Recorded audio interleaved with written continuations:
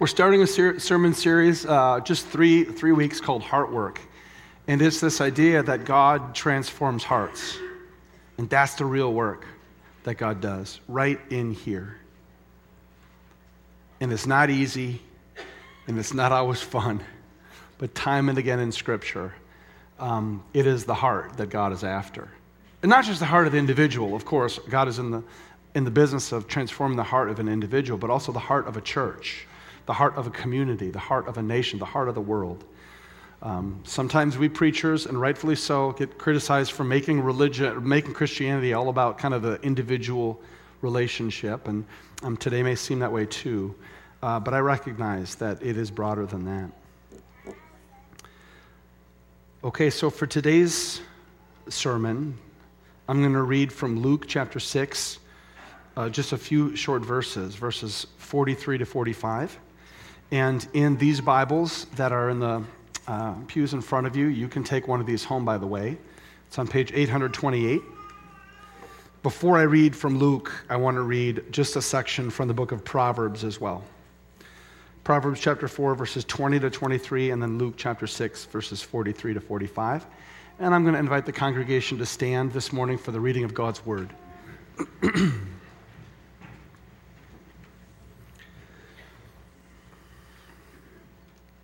From Proverbs 4, my child, pay attention to what I say. Listen carefully to my words.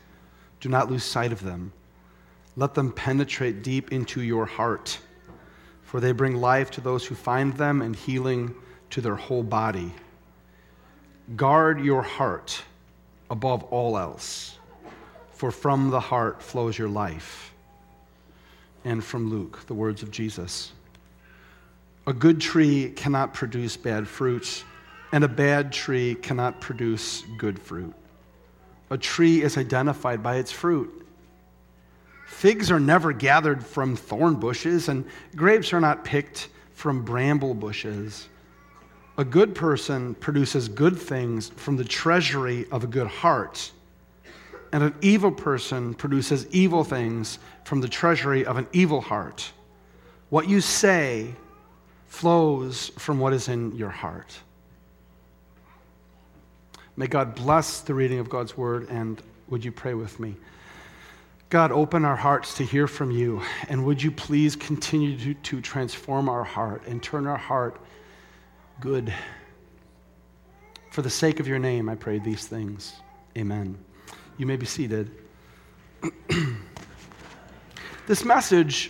This series really of messages is something that's been on my own heart for some time now. In today's sermon, I have titled, Our Emotional God.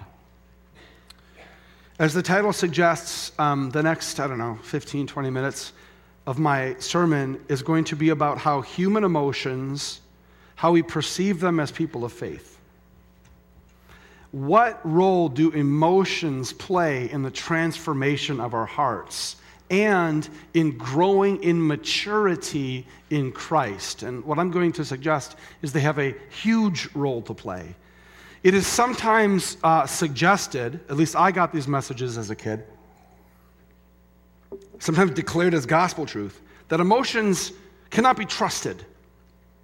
They're fickle, they're unhelpful, they lead us to bad choices, they even lie to us. This is sometimes suggested, so, don't trust them. What is not often explicitly stated, but is, I think, implicitly communicated, is that human emotion, in this understanding, has no role to play in growing in maturity in Christ, right? Growing in maturity, sanctification. But is this true? So these are the things I want to explore a little bit this morning. During Jesse James days, a very emotional time for many of us, I ran into a friend of mine. We hadn't seen each other for a few months. So we're catching up at the carnival. And hey, how's your sabbatical going? Oh, it was good, it was great, this and that. And how was your summer? And my friend says to me, I read this really interesting book. And I liked it a lot. It was about God. But one of the chapters in this book, my friend said to me, made the case that God does not feel emotions. God doesn't. We misread this. A little bit more on that in a second. And he said, what do you think of that as a pastor? I said, well, there's a lot of things I think about that.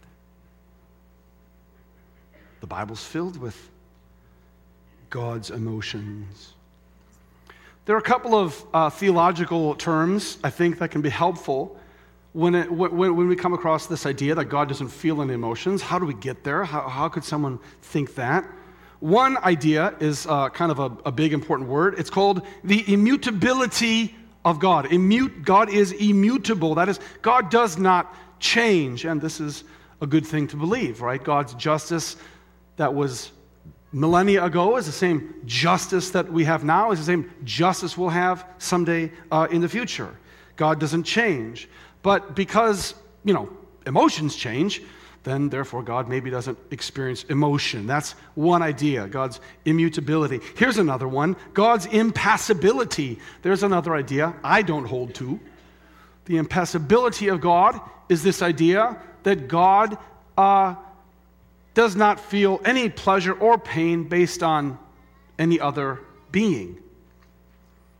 Right? Humans don't make God happy. Humans don't make God sad. God is not changed in one bit by humans. Okay. As my friend and I talked, some Bible passages came to my mind. For example, Zephaniah chapter 3, where God says, I take delight in you. In fact, I sing songs of joy over you. That came to my mind. Another in Deuteronomy 4:24, God says, I'm jealous. I'm a jealous God. If you go running after other gods, I get jealous. God says that. It's all over the book of Deuteronomy, in fact. Or Genesis 6:6, where God says, I regret. That's a weird idea, God feeling regret. I feel regret that I made humankind. Or in Ezekiel chapter 36, where God has concern for God's reputation. This is all over Ezekiel, this idea that God has concern. I'm very concerned about my reputation. Like a high school kid, But there it is. Some would suggest and say that, this is explained away because all this is anthropomorphism, describing God in human terms so we can somehow understand God. It can't actually be the way God feels. It's just we use these words to describe God. Okay. Or it's projection. Classic projection, right? This idea that the things I feel, I assume other people must feel the exact same way. If I feel hot in this room, which some people might feel, everyone must. Or if I'm angry about something, everyone is going to be angry about something. And so we project these things onto God. I feel emotions, so God must feel them too. By the way, these readings of the Bible, the anthropomorphism deal or the projection, they did not come first from social psychologists or linguists. They came first from theologians. Long time ago. It's about the only phrase I can remember in Hebrew. Ein kol chadash tachat hashamesh. There's nothing new under the sun. There's nothing new under the sun. I'll forget that one in a couple weeks.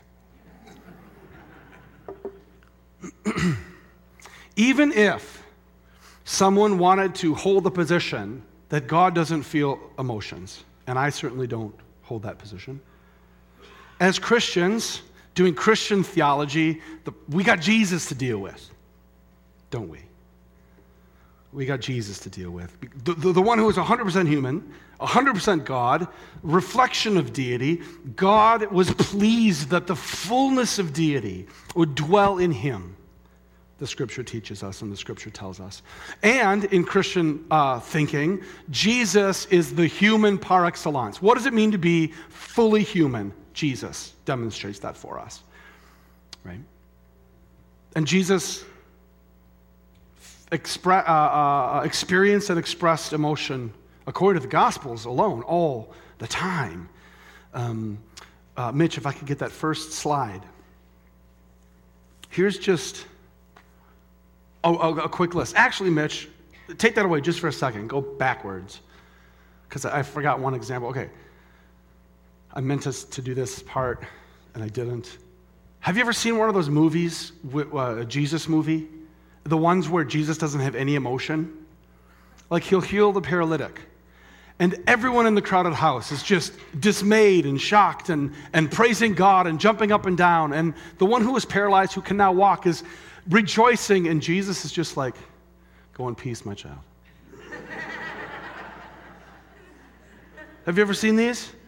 The guy was just stoic all the time. You know, Scandinavian. Except for one time. In the temple. He's mad. You know. Which reminds me of something a good friend of mine likes to say. There are only two emotions. Anger and not anger. Okay. Now, Mitch. Thank you. But look at this. These are just 10 examples. There's so many more. He felt abandonment, in Mark 15, 34. Anger and grief. This is at the Pharisees. Anxiety, in Luke 22. Frustration. In fact, Mark tells us he took a deep breath. Parents don't know what that's like. Gratitude, joy. He felt pressure. In Luke 12, he says, I have this urgency until this baptism by which I must be baptized. I think a reference to his cross. I feel this urgency until that comes. Sorrow and tears. Surprise. Luke 7, he heals the centurion who's not Jewish. He's a Greek Roman centurion. And Jesus, he sees this man's faith and he's, whoa, amazed. And then what I can only describe as terror. Mark 14, as he faces the reality of being crucified. These are just some of the emotions that Jesus feels in his ministry, in his life. So far from being something that has no place in human faith in God, I think our emotions have a really important place. To be fully human in the way that God wants us and has designed us to be fully human is to experience emotion, to express them in ways that are good and proper. Jesus doesn't ever, as far as I can tell, apologize. Jesus wept, and then he said, sorry, fellas, sorry. No. Lazarus was dead, so he wept, right? And as far as I can see, God doesn't apologize for these emotions anywhere either. Now, there are warnings all over the place in the Bible, if I'm going to be honest, where there are warnings about how emotions unchecked, unguarded, or ignored can bring about harm, evil, and this can come from emotions that are completely unchecked. The example that comes to my mind is Cain and Abel. You remember Cain and Abel? Both of them are bringing offerings to God. They're brothers. They bring offerings to God. And the text says that there was something about Abel's sacrifice that God was very pleased with. And this made Cain very angry because he didn't seem to receive the same type of acceptance. And so he's angry. It says his face was distorted. And so God comes and he speaks to Cain. What does God say? Cain, you can't trust your emotions. They're fickle. Get over it. Do you know what God says? Mitch, put it up on the screen. This is what God says. Why are you angry? Why do you look dejected? Let's talk about it. What is at the heart of this anger? And to me, this is a clue. You will be accepted. Is that why you're so mad? Your fear of rejection? I will accept you. I will accept you. But if you refuse to do what is right, then watch out. Sin is crouching at the door, eager to control you. But you must subdue it and be its master. In other words, don't let your emotions, propel you to do evil. Let's uncover this. What is going on inside of that heart of yours? What's going on? Thanks, Mitch.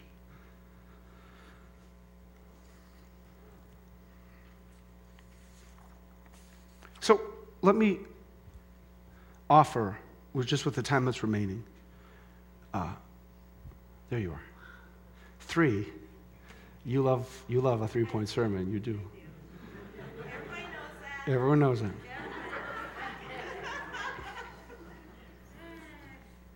Just considerations when it comes to emotions and spiritual growth. Okay? Emotional growth. 1. And this one is a little tougher to tie strictly to a scripture, though I'll do my best. Is this: more often than not, emotions are telling us the truth. More often than not, they're telling us the truth. This pushes back against the idea that they cannot be trusted, right? I point back to Cain. God didn't say, your anger is lying to you. Why are you angry? That's where the work is. That's where the work is, right here. That's where it's at. Rather than seeing emotions as not mattering at best, or as enemies or liars at worst, they should be seen as trusted allies that tell us what is going on in here. Oh! In fact, they will tell us the truth sometimes before our thinking will. I've heard it put this way, that when we think about kind of if we're, hard to do, but if you're going to parse out the human kind of constitution, right? The will, thinking, actions, and emotions. Emotions get to go first. And that's just the way it is. They tell us what's going on. And so we can say, like the psalmist, Lord, search me and know me. Search my heart. Is there anything offensive in there? Here's kind of the question I think that this gets to. What might our emotions be telling us about our relationship with God and our relationship with the world and even our relationship to ourselves? More often than not, they're telling us the truth. What are they trying to say? All right, that's one. I had a note in here about, there's this really interesting thing that happens in the Bible. I got a second. In the Old Testament. And I don't exactly know how to make sense of it, but God will say, this is all over Deuteronomy, for example. Moses says to the Israelites, God brought you through the wilderness so that God could see what was in your heart. That's why you went through the wilderness. God needed to see what was in there. This same thing is said of Hezekiah in 2 Chronicles. This thing happens, and it said, the writer says, and God allowed this thing to occur so that God could see what was in Hezekiah's heart. What is in there, right? Okay. 2. It seems to me that God can use our emotions to instruct us. Mitch, put this up. I've done this before. This is one of my favorite verses in the Bible. Psalm 16:7. Psalm 16 is about this gratitude this person feels about the way God has brought good things into this person's life. But notice what it says here in verse 7. I bless the Lord who gives me counsel, right, guides me. In the night also my heart instructs me. I've done this before, but this word that gets translated heart is actually in Hebrew the word for the kidneys, which brings new understanding to the verse that my kidneys instruct me in the night. Wake up. It's time to go. Okay, that's not what the verse means. In the ancient Near East, we think about our heart as where emotions dwell. Of course, they all dwell up here. But in the ancient Near East, it was the kidneys and in the guts. That's where the emotions were kind of seen as residing. And so that, plus the way Hebrew poetry works, there's always these parallel lines. You may have picked up on that if you've read a lot of Hebrew poetry. These parallel lines, and they always should be taken together to communicate something as a team. And here it says, the Lord gives me counsel, and my emotions instruct me in the night. And isn't that when we often feel the rawest of our emotions at night? For whatever reason, maybe it's fear, maybe we're so excited about something we cannot sleep, or we're worried, or we miss somebody. And this is saying that that's the place where the Lord in his goodness meets with us and instructs us. God is good. Number 3. All the time. That's right. Number 3, last one, and then I'll wrap it up. Emotions in their fullness in Christ, emotions in their maturity, can spur us to do good. The model for this, of course, I use him as a model a lot, is Jesus. You know the story of the feeding of the 5,000? It finds its way in every one of the Gospels. In both Mark and Matthew, before Jesus does this miracle, this is what he says to his disciples. He says, I have compassion on these people, and it will not do to let them go hungry. He doesn't say, I thought about it. I've crunched the numbers, which is, of course, what the disciples were doing. How are you going to feed this people? I didn't bring any food, right? Jesus is spurred by his compassion.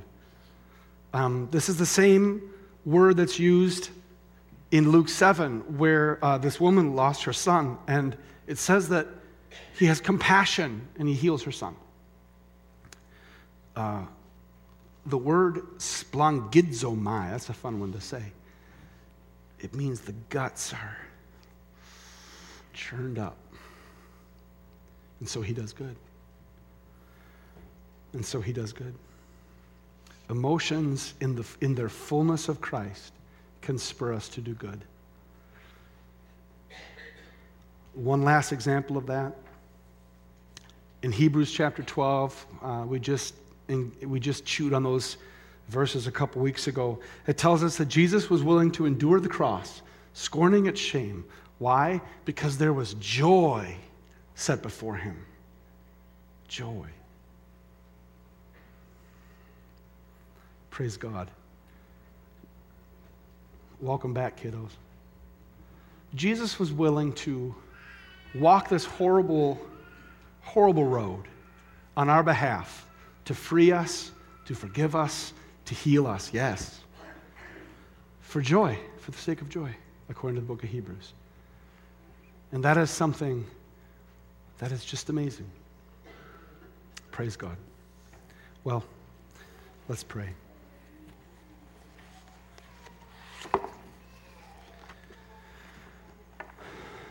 God, I think of Cain and his anger.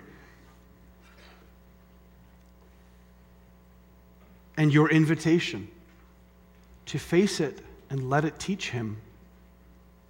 But he would not. And Abel paid the price.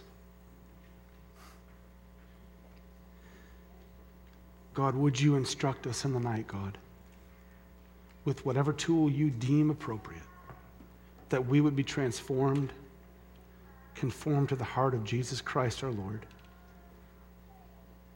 who for the joy set before him endured the cross, scorning its shame. We pray these things in his name, for he is good. Amen.